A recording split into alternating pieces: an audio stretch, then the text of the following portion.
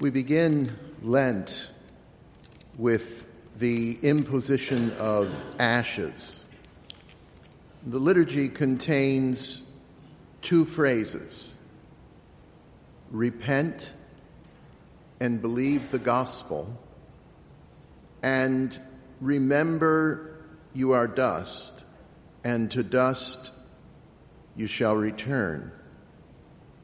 There's something very powerful in this last phrase, the older of the two. When we administer the ashes, you are dust, and to dust you will return. But what does it mean?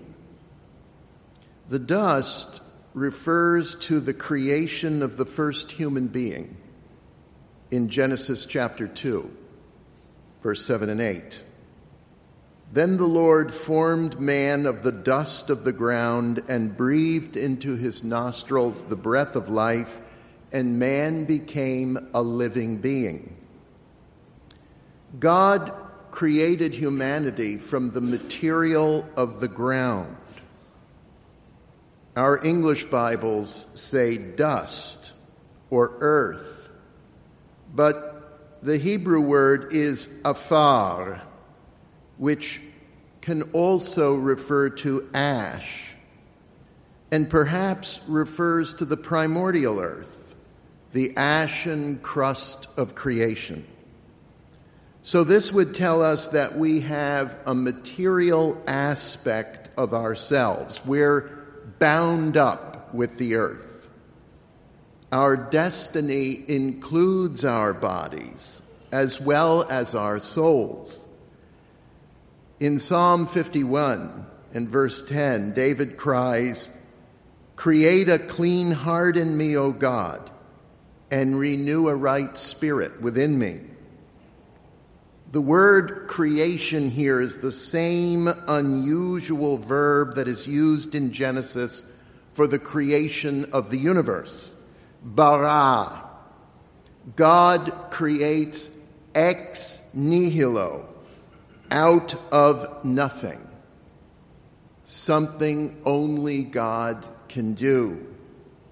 In Psalm 51, David has sinned. He has committed a terrible crime that began with lust, continued to sexual harassment and assault, then adultery, and finally homicide. These were the most serious violations of the eternal moral law as well as of the civil law of its time. David was broken, smashed. He senses the darkness within himself and turns to God in his deep, deep sorrow and penance and cries, "Create a clean heart in me, O God." And when he says this, he reaches for this same unusual verb, bara, to create something out of nothing.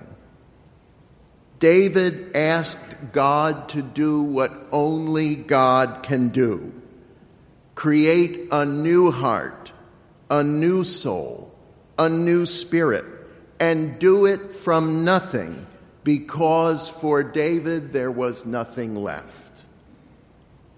As we begin our Lenten observance, so aware of our sinful failures, we must remember that God offers us new hearts.